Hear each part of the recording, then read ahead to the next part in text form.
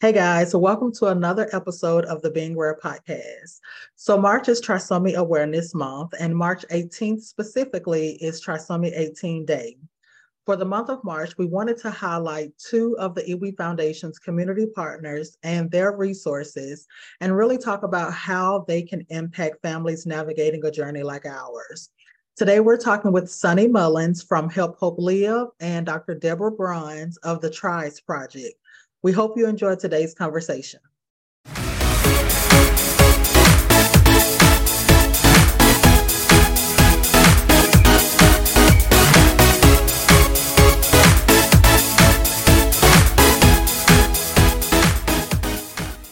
So March is Trisomy Awareness Month.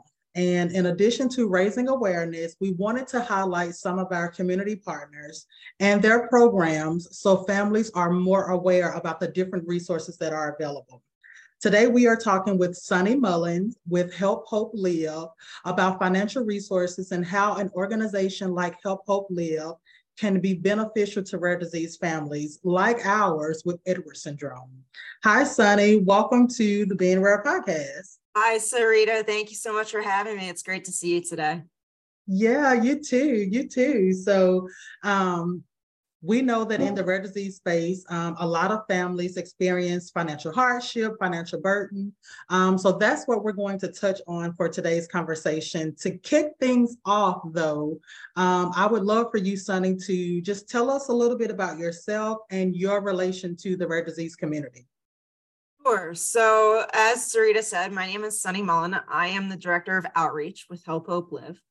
And on a personal note, I definitely am part of the rare disease community. I have a younger brother that lives with a rare disease, rare genetic disorder called GRIN1. And we do a lot of work with our family with the E.WE Foundation. So the fact that at Help Hope Live, we are now working with the rare and undiagnosed communities is really important to me. So I'm really happy to be able to serve this community that I go home to every day just about as well. So yeah, absolutely. Yeah, good stuff. Good stuff. So, when we talk about finances, that's a conversation that is coming up more and more. And so I think that's why conversations like these are so important to really just raise awareness about different resources and services and products that are available for families in the rare disease space. So to really, kind of jump right into the conversation, can you just share with us what exactly is Help Hope Live? Sure. So Help Hope Live is a national nonprofit that assists individuals living with catastrophic conditions such as rare and undiagnosed diseases to go into their communities and fundraise for their medical expenses and related costs. And we support them wholeheartedly throughout their entire process. We set them up with a campaign page on our website, a one-on-one client services coordinator that gives them all the tools necessary to be successful. And then the funds come back to Help Hope Live, and we manage those funds so that they should not affect the individual's asset-based benefits, their Medicaid, Medicare, any of that, or become taxable income to the families, which is really important. And then they submit their bills to us, and we help pay those bills directly. So we are a safe and responsible way for these families to do their fundraising because we also medically verify everyone that we work with. So your community and your donors are all just can be very comfortable donating toward Help Hope Live in your honor, knowing that the funds are going to the right reasons for in honor of an individual that actually has the disease they say they have. Mm-hmm. Now you said that it's it won't, using an organization like Help Hope Live, it won't affect or impact a family's income, Medicare, Medicaid. Why is that so important? I don't think a lot of families think about that. No, I don't think so either. And it's something that we've been having that conversation more and more as the years go on, just because every state is different. So every Medicaid program is different. But for the most part, we do know that most Medicaid programs have an income cap. A lot of them are around $2,000. They say you can only have X amount of funds in your bank account at any given time. And if you go above that income cap, you're at risk of losing your benefits, which like you said, I don't know that people are fully understand, let alone aren't fully made aware of, I don't think. And so we manage all of the funds. They're Help Hope Live assets so that they do not affect your Medicaid. They safeguard your Medicaid. We've had clients come to us after losing their benefits because they went to another fundraising platform that was hooked to their bank account. And all of a sudden we're seen as having $6,500, not even that much money, but $1 over that income cap raises that red flag and they're going to come after you. So we are the safest and most responsible way to do that fundraising so that you can go to bed at night knowing that your Medicaid, your Medicare, all of that is well taken care of. Yeah, that's so important. I mean, I just, I have to say, I don't think it was something that I thought of. I haven't thought about fundraising just as an individual, as a family, or anything, but I don't think it was until we had a conversation, back in 2022. I don't even think I thought about how families raising funds just on their own or through another platform could interfere with their medical resources, or insurance coverage, Medicare, Medicaid type coverage. Yeah, that's so important. It's really scary. It really is. It really is. And I think, and I think too, I think I didn't think about it, just hindsight being 2020. I think a lot of families don't realize that that's income they're supposed to support or report. I don't think they think about that. If you do it independently like that, that is income that you're supposed to report. And I don't think families think that, into it. Well, so as long as it's hooked to a bank account, they can have access to that bank account and know what's going on in there. So if they see that limit rise, whether you report it or not on your Medicaid, they have access to everything. So that's true. That's very, very true. Two things that you said that I want to make sure we highlight. You mentioned community, and then just talking about using other fundraising platforms. So since we're talking that, the value in having an organization like Help Hope Live, let's just stay there for a second. Sure. Why is it so critical? Why is it something families should be thinking about when it comes to choosing a platform? And this is not to bash, GoFundMe or other organizations or platforms out there, but speaking to that attached to your bank account thing, why is that something families should be aware of when making a decision to partner with a platform? Our main advantages, first and foremost, definitely being that Medicaid piece. We are here to safeguard your benefits.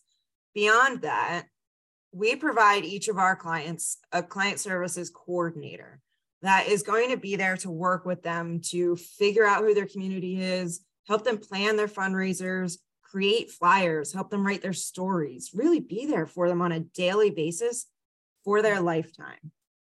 And then on top of that, we have a finance team that when you submit your bills to us, can help you read your bills, can help make sure we're only paying what you actually owe, because we know the hospitals love to just send bill after bill after bill. And all of a sudden you think you owe $1,000 when you really don't. You get double billed all the time. So our finance team is here to really work with you on all of that. We have a social media team. All of this is at your disposal, which those other platforms don't provide. On top of that, Help Hope Live is a nonprofit. So all donations that are being made in your honor to Help Hope Live are tax deductible. So that's a real benefit to your donors. And sometimes a lot of donors, they're looking for a tax donation, especially at the end of the year or, at the end of their fiscal year when they're trying to figure out where their funds should go. And on top of that, Sometimes employers have matching gift programs, so you can sometimes double or even triple the amount of their donation. Or corporations. Corporations cannot donate to an individual. They can donate to a nonprofit. So when you're working in your fundraising, you might be able to get a corporate gift in honor of your campaign because they are donating to Help Hope Live in your honor. So we are really giving you so many more opportunities to expound on your fundraising, to really be as successful as possible. We help with press releases. We get your story out as much as we can. We work with you and your team. So we aren't here to just simply give you a website and say, go and do it. We're working with you every step of the way, which you just don't find anywhere else. Yeah. And I think that's so important when you're trying to raise funds, because you want to reach as many people as possible.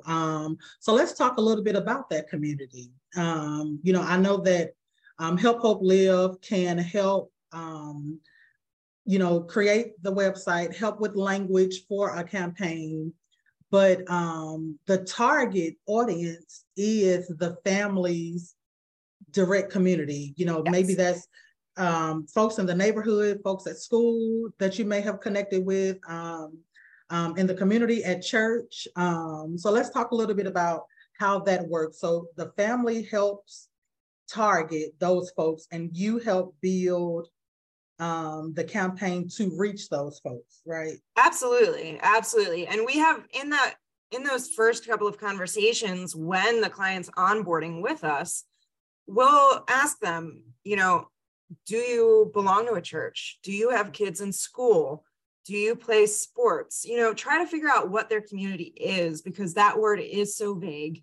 You throw it out there, it could mean 1,000 people, it could mean 3 people. Community is different to everyone. Do you have friends or family that live in a different state than you do? Because just because, physical isn't really such a boundary anymore. We can have people fundraising for you in different states even, or online. So in those opening conversations, that's what the coordinator will really try to pull that out. The individual might not even realize. And like you had said, school, church, that if you belong to a church, we see a lot of really supportive church communities, I do have to say. And even schools, we have some clients that do really, really wonderful fundraisers within their schools and their PTAs. So those are built-in communities that right away, if you have that at your disposal, you can go running. So we are here to really help you identify what community means to you, and then build upon that. What types of fundraisers are going to pique the interest of that community? What will actually make them come out, whether it's in person or online, or make that donation or share your story? And that is where the coordinator really does. They can help create the flyers for that. They can do a press release. They can build materials like business cards that you just carry around with you. And when you're randomly talking to a person on the street, you can hand them your business card and they can scan a QR code right to your campaign page. So the coordinator is really there to help with all of those materials. And it is a relationship, a mutual relationship with the client and their family. We do a lot of work, but we do expect, some give back from them as well. So, and we are a lifelong process. We are here for you and with you for your entire lifetime. So we are not a one and done organization. We are helping you continuously fundraise for everything you might need for your entire life. So community might change, fundraising options might change, and we're here to work with you as that goes. That's so good. So let me ask you, what type of things can a person fundraise for? So when we say, we help you fundraise for medical expenses and related costs, clearly, what is that related costs? It's just as vague as that community word we just talked about. Right. So related costs, truly, I always say it's almost easier for me to tell you what we don't help with. We can't cover vacations. We can't cover everyday groceries. We can't cover everyday clothing items or everyday meals. We are here to help you fundraise toward anything that is related to the individual's diagnosis. So everything, let's just say in the rare community, and let me speak just from things I would fundraise maybe for my brother, a modified van, a modified home modifications. We can't help you purchase a home, but we can help you fundraise toward modifications for the home. Medications, medical travel. If you need to travel, whether it's locally or if you need to go to a different state and get a hotel room for a week or two for medical reasons, we can help you fundraise toward that. Different types of equipment, assistive technology, adaptive clothing, wow. The list, service animals. The list is truly just continuously growing because so many new things are coming out each year too.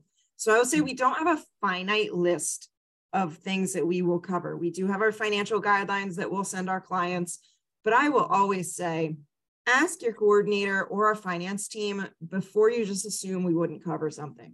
Because sometimes we might just ask you to go back to your doctor or your PT to get a note of necessity for something. Maybe we haven't heard of it before. But we are here to try to help you fundraise for anything related to your condition. We're trying to help you live your life a little bit easier, whatever that looks like to you. Yeah, that's amazing. That's really great. So, when thinking about fundraising for specific items, a lot of families in the rare disease space, they do have that medical travel, or like Elijah, my child, for example, he's in a wheelchair.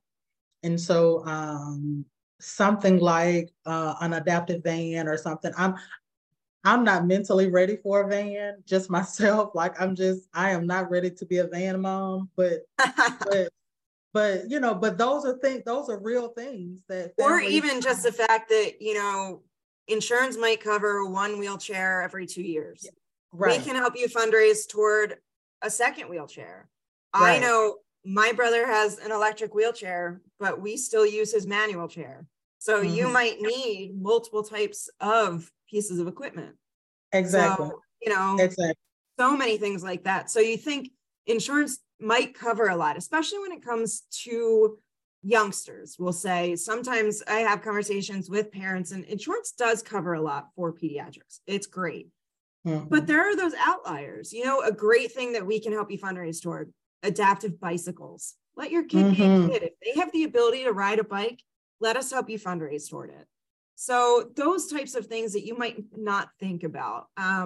Or, insurance might just cover one thing, but not what you really need. Or the wheelchair, but not the wheelchair's lift device. Right, so, there's always a catch. There's always a catch. So we can help you fundraise toward all of those things that go a little bit outside the box for that insurance box. Right. Yeah, that's so good. That's so good. So let me ask you this. What happens if a family sets a goal, they have an amazing fundraising campaign, and they exceed the goal? What happens to the carryover, the leftover money? We applaud them. We say, congratulations. Right. We aren't here to ever say that they need to set a goal and hit that goal, or go under or above.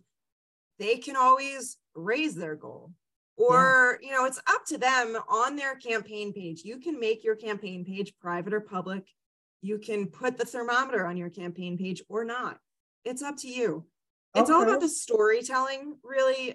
You can come to us and start fundraising, whether or not you have a specific item you need to fundraise for. We want you to come fundraise with us before you need that $70,000 van, so that when you do, the funds are available. So, we've had clients that have been with us for 20 years. So they hit their goal, they just exceed it, or sometimes they can even reset their thermometer. It's up to them, because sometimes visually, if it looks like you've hit your goal, people might not think you still need funds to continue, but we can help you reset that goal. We understand that expenses aren't going away. So we're here for your lifetime to help you fundraise. The funds will be held in a regionally restricted fund, depending on where you live, to help pay your bills for your lifetime. And I was just, not to cut you off, I was just about to say, I love that. Like, I love that you can get started before you need it. Oh yeah. And I love, I mean, that's just some really good flexibility. I love that you don't have to have a set goal. You know, you can just be thinking, you know, long term, big picture, and go ahead and start those campaigns now. Yeah, I mean, that's part of the conversation you can have with the coordinator too. And we kind of want you to maybe try to set a budget, or what do you think? Like, and say you have a great fundraising campaign, that's phenomenal. What if you raise $100,000 in a year, but then you think, how do you actually want to spend those funds? And you don't, you know, the funds are there. We don't say you have to spend them by X date. Their funds are there. So it's really a matter of figuring out what works best. We're really here to help you figure all of that out. Yeah, that's so amazing. And I think having a dedicated coordinator is huge, because you know, we know that when you fundraise for anything, there's like this, you know, this big picture, this is where we're fundraising for, this is our goal, but then you have those nuances and those little gray areas. So I think it's really great to have someone on the Help Hope Love team to help families know, you know, this is where we are, you know, this is what we're looking at, maybe we should try this, because you don't get that. And I think that's just so critical. I think it's, you know, in addition to helping families be aware, I think it helps with transparency, and I think it helps with strategy. And I think a lot of times we go into fundraising with just an idea of a number, but we don't necessarily have strategy. So I think that's just that's a great point. It really is. And I will say too, because I do know so many times in this community, we may feel isolated or that we're on an island. I will say you don't need to do it yourself. If, you know, you open your campaign, say I opened a campaign in honor of Sunny Mullen, I can then give permission to certain people in my life to submit fund requests on my behalf, or speak about the funds that are raised on my behalf, so that you create a little team around you, so that you aren't alone, so that people can, maybe someone in your life wants to spearhead the fundraising and they can speak to the coordinator on your behalf. So it's not just the individual. And obviously if it's a kiddo, it doesn't just have to be the parents, because they have enough on their hands. If they have a trusted friend or family member that they want to appoint to be on their team, we can work with that person. We just need the parent or the spouse or the guardian to open the campaign. But once the campaign's open, create that team around you, because that's really important. And we really, you know, we don't want anyone thinking that they're just doing it on their own either. On their own. Yeah. And I think that's a really good point that you bring up, you know, because we know on other platforms, whoever's name is attached and bank account is attached, that's who the money goes to. And, you know, if they don't release it to you, even though it was a fundraiser for you, if they don't relinquish those funds, then, I mean, how many times have we read articles and reports of that happening? Too many. And I will say it does safeguard, because, you know, we medically verify everyone we work with. So first and foremost, you know that everyone has that condition. But then we also make sure that when we're paying fund requests, we have a form, you send in your bills, that the person submitting that fund request has permission to submit that fund request. Because whether or not we're reimbursing or paying a bill directly, we want to be sure we're doing right by our client, that we're not paying a bill that maybe, you know, a boyfriend or a girlfriend just is submitting once, you know, a caregiver. We're not here to, we're trying to make sure no one's getting taken advantage of. Exactly. That's a really good safeguard too, verifying, you know. And I know when we first started our strike program, our financial assistance program, you know, we have had people try to request funds on behalf of someone, and in the process of verifying, we we we couldn't find the relationship, you know, Yeah. and sadly it happens. And so Yeah. I think just having those safeguards in place are, I think those are really, really instrumental to a successful fundraiser, but really making sure those funds are secure and safe and being used for exactly what they're being fundraised Exactly. for. And we pride ourselves on our transparency. We've been around now for 40 years. This is our 40th year in existence, helping the disability community. And we've had at least, I think now 17 years in a row of Charity Navigator rating, the 4-star. So we pride ourselves on that transparency, and we're always looking how to best serve our clients in their community. That's so amazing. So I'm so used to saying HHL when I talk about it. Absolutely. So HHL is not specific to the rare disease community. It's really for anybody with a medical complexity or special health need, disability. It's not closed to just the rare disease community. No, so we, at this point, we assist anyone living with a medical condition that is experiencing a financial hardship. We were founded in Philadelphia by a heart transplant surgeon at Temple University. So our first 20 years of existence was solely assisting the transplant community. And then in the early 2000s, we opened up, we had a student here in Philadelphia get injured, and we opened up to the spinal cord injury community, traumatic brain injury community. And then we opened up to catastrophic illness, and that umbrella is just growing and growing. So that is everything from rare and undiagnosed disease to CP, MS, muscular dystrophy, stroke, Parkinson's, ALS, all of that. So, and we're opening up more and more to cancer, autism, COVID. So truly, any medical condition that is experiencing a financial hardship, we are here to assist them all in their fundraising efforts. Because we never think, we just truly believe that a medical crisis should never turn into a financial crisis. Exactly. And we know that it can, I mean, easily and quickly. Very so quickly. Let me ask you, so we've talked about really the value of HHL compared to other fundraising platforms, and really the benefit to, the benefit to the families above anything. Keeping their resources secured, no interference there. We know other platforms, they have their fees and different things like that. Just full disclosure, HHL, they do keep a small portion. Yep. We do have an administration fee. Yeah, we have a 3% administration fee on all donations that come in honor of our clients, plus a 2.65 credit card fee when you're donating online. And we do ask our donors to cover those fees when they're able, and a lot of our donors choose to cover those fees. Mm-hmm. There is no charge to our families, though, for everything that we've talked about up to this point of all of those services we offer.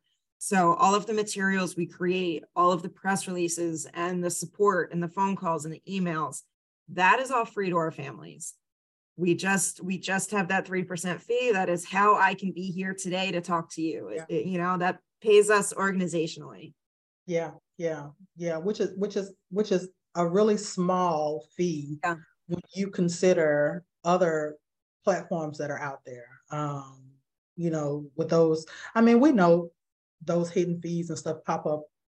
Read that fine print. I find myself reading the fine print, even when my high school reunion asked for donations, and I'm reading the fine print now. And I'm like, what platform are you using? Like, That's right. That's right. Well, I have to say, we really wanted to make sure to highlight HHL and as an organization, the E.WE Foundation, we were so excited to go into partnership with HHL. And basically what partnership means for us is making sure families know about HHL and making sure families are aware that if they are in a situation where fundraising is necessary, this is who we trust and who we think families should reach out to if they find themselves in that spot. And so we wanted to really highlight. Sarita, I really appreciate that.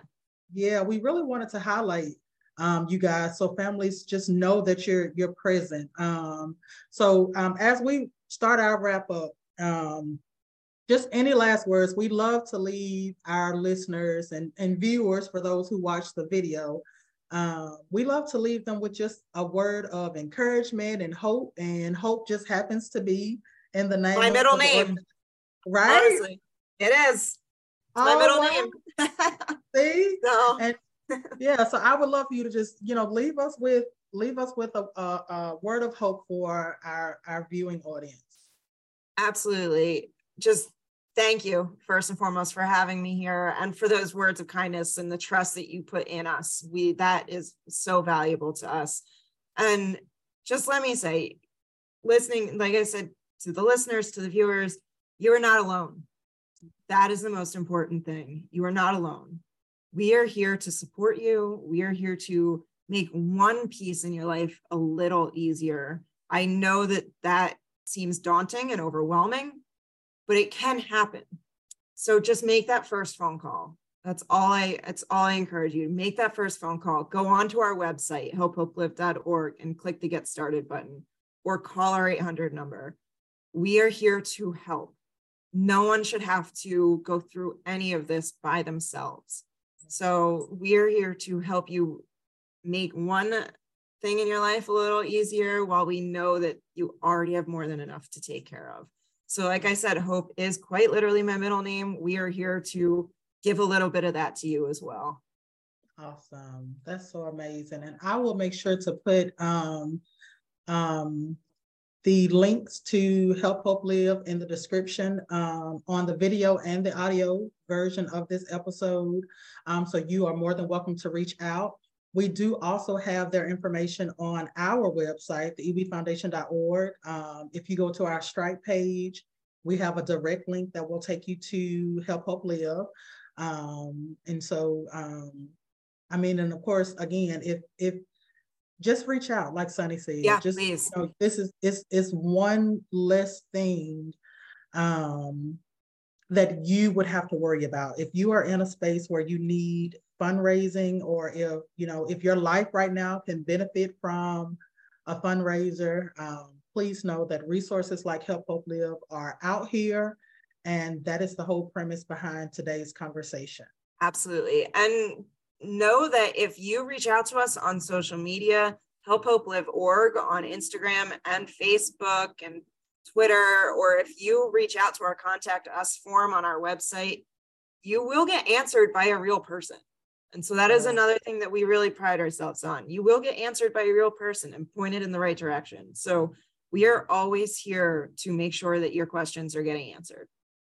Awesome. All right, guys. Well, Sunny, thank you so much for hanging out with us. Sarita, absolutely. Anytime. Yeah, and for sharing Help Hope Live with our audience. Guys, please be on the lookout for more information about resources that are available, not just to the rare disease community, but to medical communities at large, resources like Help Hope Live. Until the next episode, be rare. Thank you, Sunny, for hanging out. Thank you. Hey guys, welcome to another episode of the Being Rare podcast, where we talk about all things rare diseases. So to finish out March being Trisomy Awareness Month, we wanted to have another conversation with one of our partners about the work that they're doing for trisomy families. Today, I am joined by Dr. Deborah Bruns, who is the overseer of the TRIS Project. So Dr. Bruns, welcome to the Being Rare podcast. Thank you so much. Awesome. Well, it's so good to have you here. We wanted to have you on to talk a little bit about the TRIS Project and really why families in the trisomy community should get involved. To get things started, I would love for you to tell us a little bit about yourself and about your connection to the rare disease community. All right. Thank you. I am a professor here at Southern Illinois University in the special education program. My focus is early childhood, so birth to 5, as well as working with families, collaboration across the teams that work with young children. But what brought me to the Tracking Rare Incident Syndromes, or TRIS project, began a long time ago when I was an educational therapist in New York City. I worked at a place called New York Foundling Hospital, which was kind of an institutional setting. The children lived there. They were medically fragile, was the term we were using at that time. And at one point in my 5 years there, that was in the early 90s, so a while ago, I ended up with two preschool aged girls in my classroom that had trisomy 18. Never heard of it. I just knew they looked similar, kind of the Down syndrome idea, with the facial features and physical characteristics, some of the same medical concerns. And there was also a 4-year-old in another classroom. So there were literally three, my trisomy triplets, as I call them, and worked in different capacities with all three, and just really piqued my interest because no one had ever talked about other trisomy conditions. Everyone knows about Down syndrome, but I really didn't know about any other ones. And back then we didn't have the internet as we know it. And the little bit of searching I could do back in 1992, 93, showed me autopsy photos. Yeah. That was it. And I just couldn't reconcile the photos with the kids in front of me, that were vocalizing and smiling and had definite preferences for people and toys and things like that. And then fast forward, I went back to school for my doctorate in the late 90s, and the internet again led me to some online groups, because at that point there weren't blogs and things yet. There were listservs that you could be on. And I fell into a listserv focused on trisomy 18, run by a mom in Australia. And her son, and he's still around, he's in his late 20s, has mosaic trisomy 18. And this particular mom knew everything. It was an amazing education for me. So it was continued time on the listservs like that, and meeting some other kind of key folks that let me actually realize my big picture ideas of having a project, to be able to collect data. And I think what's unique is it's longitudinal. So I don't just kind of hop in and hop out.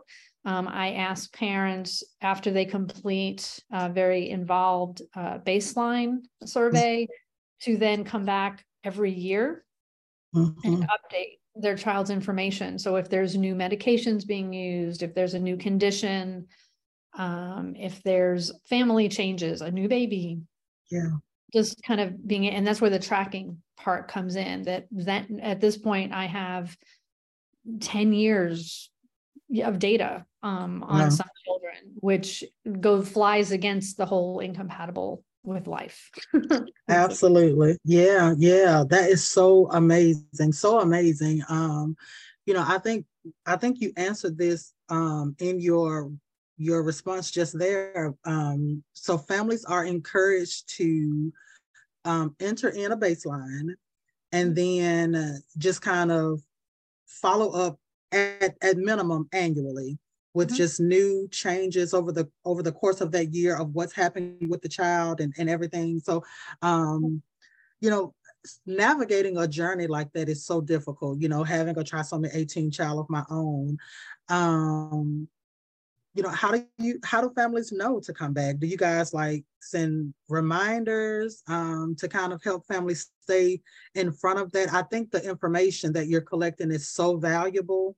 I know it's just really, really easy to forget to come back and do that. So how do you keep families engaged with coming back to put more info in?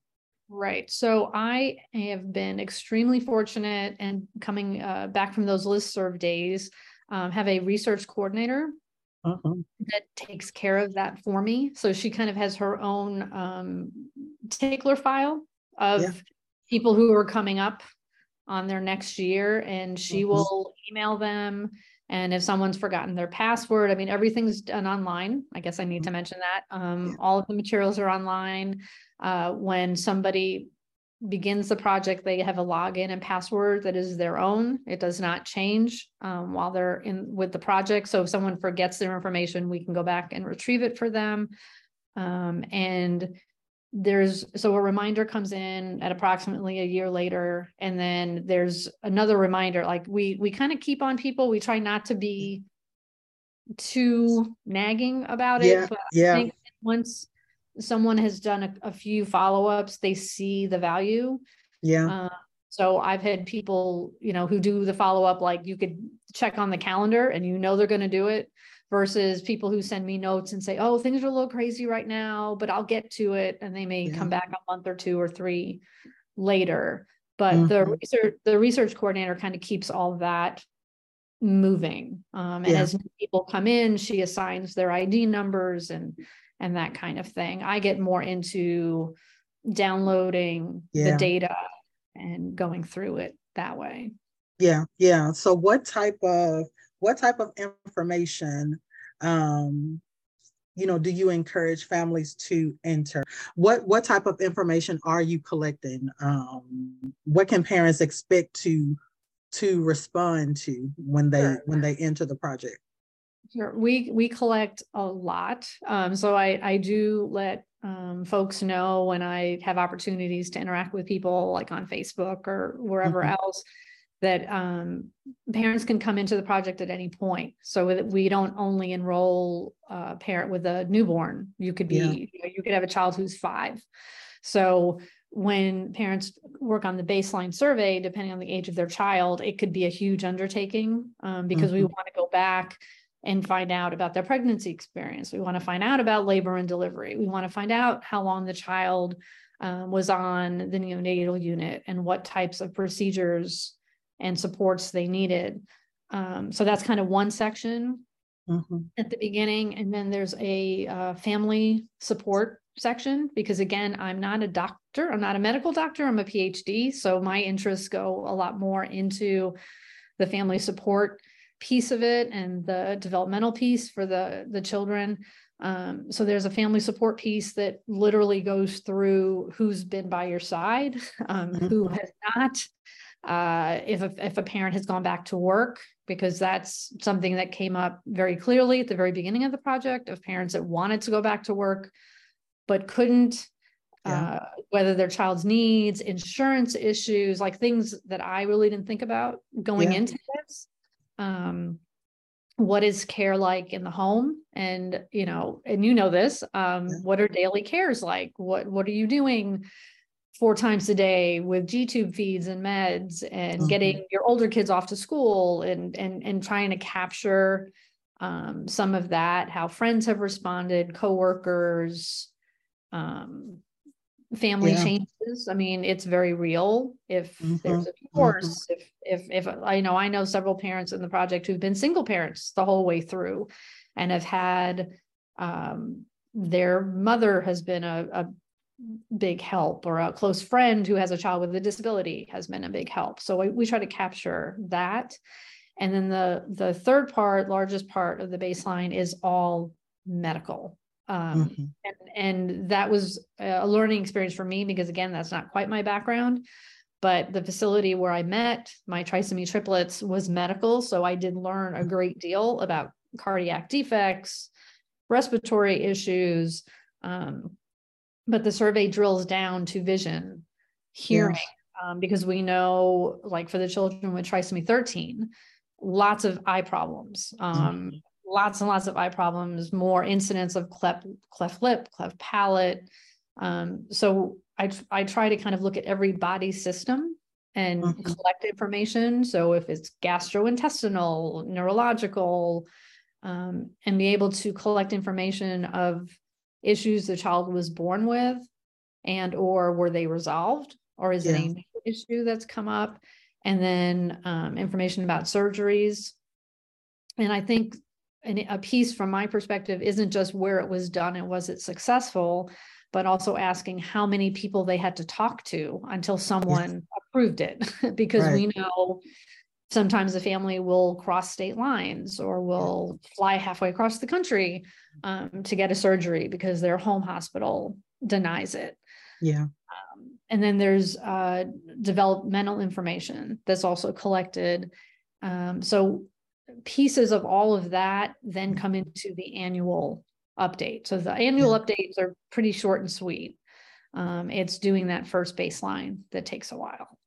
Yeah. And it sounds like you're capturing the full dynamic and let's just be honest, burden of diagnosis. I think we the way that you just laid that all out right here is very, very clear. That there are a lot of moving parts when navigating a journey like this. And so to be able to capture as much as you can only helps us better understand more of the diagnosis and how it impacts families just across the board. So really, really great, really great info. I did want to also ask, so the information that you collect, how do you use that data that families put into the system? How are you using it to change the narrative or educate? What do you do with it? We have done the project. We officially started in 2007. So I have definitely learned over the years different ways to raise awareness and which doors to knock on. But I think at the end of the day, one of the things I'm most proud of is, and this is going on almost 10 years ago at this point, which is a little crazy, is I had some undergraduate and graduate students helping me along the way through the university, different programs and such. And one thing we kind of stumbled on was we did some case studies. So if people go onto our website, they're a little bit old now, but we did a child a month for a year. And I forget, honestly, which year. It was like around 2012, 2013, I think. And we highlighted a child who we had baseline and then upwards of 2, 3, 4 years of additional data for, and captured just the way I explained it. So there would be a paragraph about the pregnancy and labor and delivery. There'd be a paragraph about cardiac issues and how they were resolved. There would be a paragraph about feeding. There would be, and on through it.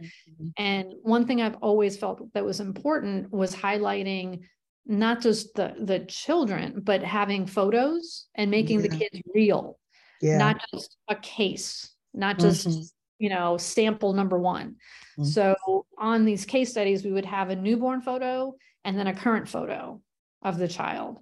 And then from that dozen, we then a few years later did an update on, I believe, 3 or 4. And what the kind of the satisfaction that I get is parents literally do go on our website and download those case studies. And when they're going to meet a new specialist who maybe has never seen a child with trisomy 18 or 13, because we follow a number of different groups, they can literally hand that to the doctor and say, I know this might not be my child, right? And I never want to have way too high expectations or anything like that. Every child's an individual, but just so they can hand that to their child's new neurologist or new cardiac person. And I've had my worlds collide with like a doctor reaching out to me for information and saying, oh, this parent just came to me and talked about your project and handed me this. I was like, that's one of my case studies. Boy, it's been an interesting journey because I have people reach out to me, whether they're doctors, social workers, because the child's in their school and they're trying to navigate services. So I think that's part of how some of the data goes out as well. When I get questions, whether it's from a doctor, from a parent on Facebook, and then I'll dive into the data for their specific question about reflux. And my kid's on these meds and they don't seem to be working. Okay, I can go into the database, pull all the trisomy 18 kids out around the same age as your child, see how many have reflux, and if they do, what meds have shown to be effective. So I can kind of do it on that level as well. The website also has informational modules on trisomy 18 full, I always have to clarify, full Mhm. 18, full 13, and 9 mosaic. And that's meant to, again, go to medical folks, to families. It's presented in a way that's straightforward, not a lot of jargon, a lot of photos, but also highlighting data from the project and other materials, in the literature. So I've pulled in past research and then updated it. I've also presented at conferences, Yeah. in different places, for different groups. So I've done nursing staff, like neonatal nurses, genetics folks. There was a conference I was in a number of years ago that had some medical doctors, physical therapists, occupational therapists. It's a, I forget the name of the organization, but it kind of covers that whole kind of therapeutic world. Yeah. Mhm. And I often do posters there instead of like a full session, because I'm not sure who would show up. But when you have a poster, a lot of people come through, and then the photos draw people in, where they'll be like, that child looks like they have trisomy 18. How old? Oh, she's 6. Yeah. And it's still that, wait, they die at by one. I'm like, not all of them. Right. Let me show you all these kids. So I do that. And then also publications. So I think at this point we have probably close to a dozen TRIS project data that's out there, that's been packaged for different audiences. So nursing journals, medical genetics. We did a piece that was more on reflux, actually, from when a parent asked me, that found its way to publication. I had a parent ask some dental related questions, and that data mining, as we call it, ended up in a specialized journal around dentistry for special populations that I didn't even know existed. A couple other more mainstream, kind of in my world, special education type journals for the family piece of it. So I've kind of packaged some data as far as the issue with parents wanting to go back to work, but they can't go back to work, and how that all plays out for daily care and money to live on when you're down to one salary because you need that person working to get their insurance. And then I think, lastly and most important to me is personal contact with, some of these families I've known since 2007. And maybe their child's not here anymore, but I'm still in contact with them, or they reach out to me because there's a new parent that they've come across in Boulder, Colorado, who needs some information, and they'll kind of send them back to me. So I've had face-to-face contact with people, Zoom calls, emails, and around the world too. Yeah. It's just phenomenal. And I never would have expected a person, like a family member who has a niece with trisomy 9 mosaicism in Italy, who reached out to me. And she's someone who works on movies and is kind of in that world, and ending up, meeting her, with her coming out here to the US and spending time with her and being in a documentary that she worked on, in talking about the project and the children and the worth and value of them. That's so amazing. That is so, so amazing. And that was actually going to be my next question. We have listeners all over the world. Is the TRIS project something that's available across the world, or is it just for patients in the US? We have folks all over. The issue is that the survey is in English. So we've kind of had some fits and starts to try to translate. But again, what do you translate into? Because there are so many options. But I've had parents from other places that may not be fluent in English, but are able to complete the survey. I can think of a dad in Germany. His daughter's been involved in the project for a number of years. And once in a while, when I look at the data, I'll see there's another language, because there's some items where you type in your answer. So I can use a Google Translate or similar to try to figure out, what they're saying. But at this point, most of the folks involved, it's definitely the UK, US, Canada. There's folks out in the Scandinavian countries that typically speak English as well. But I do have people out in the Arab nations. I have a few here and there, different places in Africa. Places just, the Philippines, like I could track all of that. So I get to see where everybody is, but all the materials are in English. So I just ask people to do their best. Many of the questions are yes, no questions, or kind of checking a box. So how long was your child on the neonatal unit? Less than 7 days, 1 to 2 weeks. Which is great. I mean, I think that it's great that it's available to anyone wherever they are. But just acknowledging that it is in English.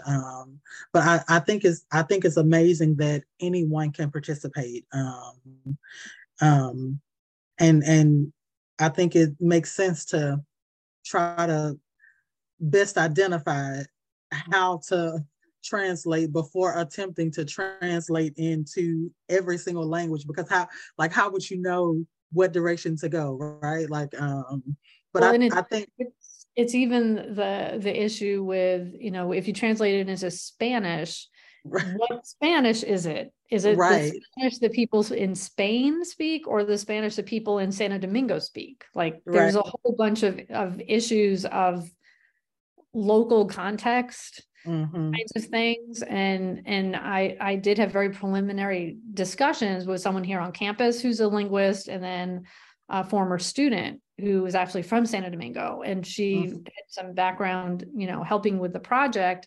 And I said, okay, so what would it take to try to translate all of this? And she was the one who said, do you want me to translate it as someone from Santo Domingo? Or do you want someone who has maybe more formal Spanish? And I hadn't thought about that, because even in English, you're in a different place than I am. Right. So I'm in Illinois, in Southern Illinois, but Illinois, and you're in Alabama. So there are words that don't necessarily cross over, and trying to think about how to do that in other languages for medical terms, and even therapy terms, and education related terms. I find out very quickly, like, we collect demographic information. So you want to have an idea of people's income. Yeah. Well, how do you do that when people are from everywhere? So I just ended up using low, medium, high, because I couldn't quantify it. Because if I say medium in the US, what does that mean in the Philippines? Right. So it was an interesting process to just try to make certain things generic, or even, education level. You can't just always say high school or college. You have to kind of go by how many years you went to school and checking a box. Wow, that's a perspective that that, like you said, you don't think about it until you think about it, until you're in a space to where you need to. And I think trying to capture the level of data that you're collecting, I think it is important to have, because I'd never thought about education like that, like the number of years versus, some college, some grad school, like you see on most demographic questions on forms. So that's really, really good perspective. I did want to ask real quickly before we start wrapping up is, we talked about the case studies and the different ones that you did. Why are case studies important, especially for diagnoses like trisomy 13, 18, 9? Why should families care about case studies? Well, I think from my perspective, and I'm not trying to be negative, the medical folks, because they don't see the whole child. And I think that's the difference for me, to come at it from more of a special education child development angle. Thinking about the girls I worked with, I didn't kind of pick them apart to say fine motor skills, gross motor skills necessarily. I saw them as a whole and then thought about how do I engage them? How do I motivate them? Yeah. So in doing the case studies, I felt like it was pulling all the pieces together, because if a child has a cardiac issue, well, of course it's going to impact feeding. It's going to impact so many other things, and looking at the developmental part also was really important to me to show what they could do. So yeah, they had this laundry list of all these medical concerns, but they can sit up unsupported. They recognize family members. They can assist to transfer into a wheelchair, like those kind of things I wanted to highlight, instead of they have an ASD and they have a VSD and they have a trach. Like I always want to go into the strengths and not so much the deficits and the needs. So I thought if I had a case study that had a little bit of everything, and then to be able to do the updates to say, oh, this is now resolved. So there was one child who, well, actually now two, who were of my original 12 who had trachs at the time when we did the first go through, and by the update, they didn't have their trachs anymore. Wow. And that was a huge deal. One was a bit older than the other, and just kind of documenting like what happened that brought that about. And not to say the kids were 100% okay for respiratory. They still have their neb treatments, and they have oxygen at home if needed. But to just be able to highlight, and then saying, okay, now that the trach's not there, one of the two can eat a little more orally, and just to kind of show that holistic piece, because I know being immersed in the literature on this, it's always, an article on outcomes of cardiac surgery, and then they don't talk about anything else. And an article on, I don't know, something to do with addressing scoliosis. Do you use rods? Do you use whatever? But it doesn't talk about the rest of the child. It just talks about, and that's usually the medical perspective, is I'm a cardiologist, I fix your heart, and then somebody else fixes other things. But I think with my background as a PhD, I'm trying to see the whole child. And I feel like the case studies just was a natural extension of that, and being able to pull the data. And then I worked really closely with parents as well to make sure everything was accurate, getting information, how many days a week did they go to school? Did they go full day? Did they go part-time? Were they included with their peers? Oh, this kid's doing, therapeutic hippotherapy. I'm going to add that in, and give that complete picture. How many siblings are there? Like, I just wanted, again, it's not, oh, this kid is Trisomy 18. This is Elijah. This is, here are his siblings. Here's his typical day. Like, that's what I was really trying to put out there. And I think the case studies, I know they helped the parents who then took them to the doctors, and the doctors said, oh, okay. Because the doctors make notes on a chart. They don't necessarily, and they see the kid for 20 minutes. This was, here's the whole package in 3 or 4 pages of photos and what the child can do, the successful procedures they've had, and now what's next. Yeah. And it sounds like the TRIS project is really capturing quality of life. And I think that's what a lot of families are looking for. I think when we receive diagnoses like this, we to some degree know what we're facing because of the medical statistics and all of that we're given when we get the diagnosis. But I think you're right. I think that quality of life piece is often dismissed, or it's not communicated. You're not giving the opportunity to even expect a good quality of life. And so I love that you're capturing information to make it available for families and the healthcare space, so we can get that holistic view of what a diagnosis like this can look like. So those were all the questions that I had for you. I do want to thank you so much for, just taking the time to hang out with us. To all of our listeners, the TRIS Project, there is a direct link to the TRIS Project on the E.WE Foundation website. Just go under the research tab. I will also make sure to put a direct link in the description of this episode. Dr. Bruns, is there anything you would like to close us out with? Well, I think just when you were kind of making your points there, what popped into my head is a few of the long-term survivors, as they're called, that I've come to know. And just, there's kind of the thought of kind of bubble wrapping the kids and and I understand kind of that lockdown that you guys all do every winter, but there's also the young adults now too, that I know, and their families, who go backstage at a Justin Bieber concert and who go ziplining, and just being able to share that perspective of the child is not the diagnosis. Yeah. They're an integral part of their family. They have value. They deserve like all the, what we would call the aggressive interventions, because not that long ago, children with Down syndrome didn't have the opportunity to have cardiac surgery, and they had a lot of the same kinds of issues, where now someone with, trisomy 18, 13, they do have the cardiac surgeries, they do get a trach, they do get a G-tube. When I was in the classroom, my kids did not get G-tubes. They would not do it.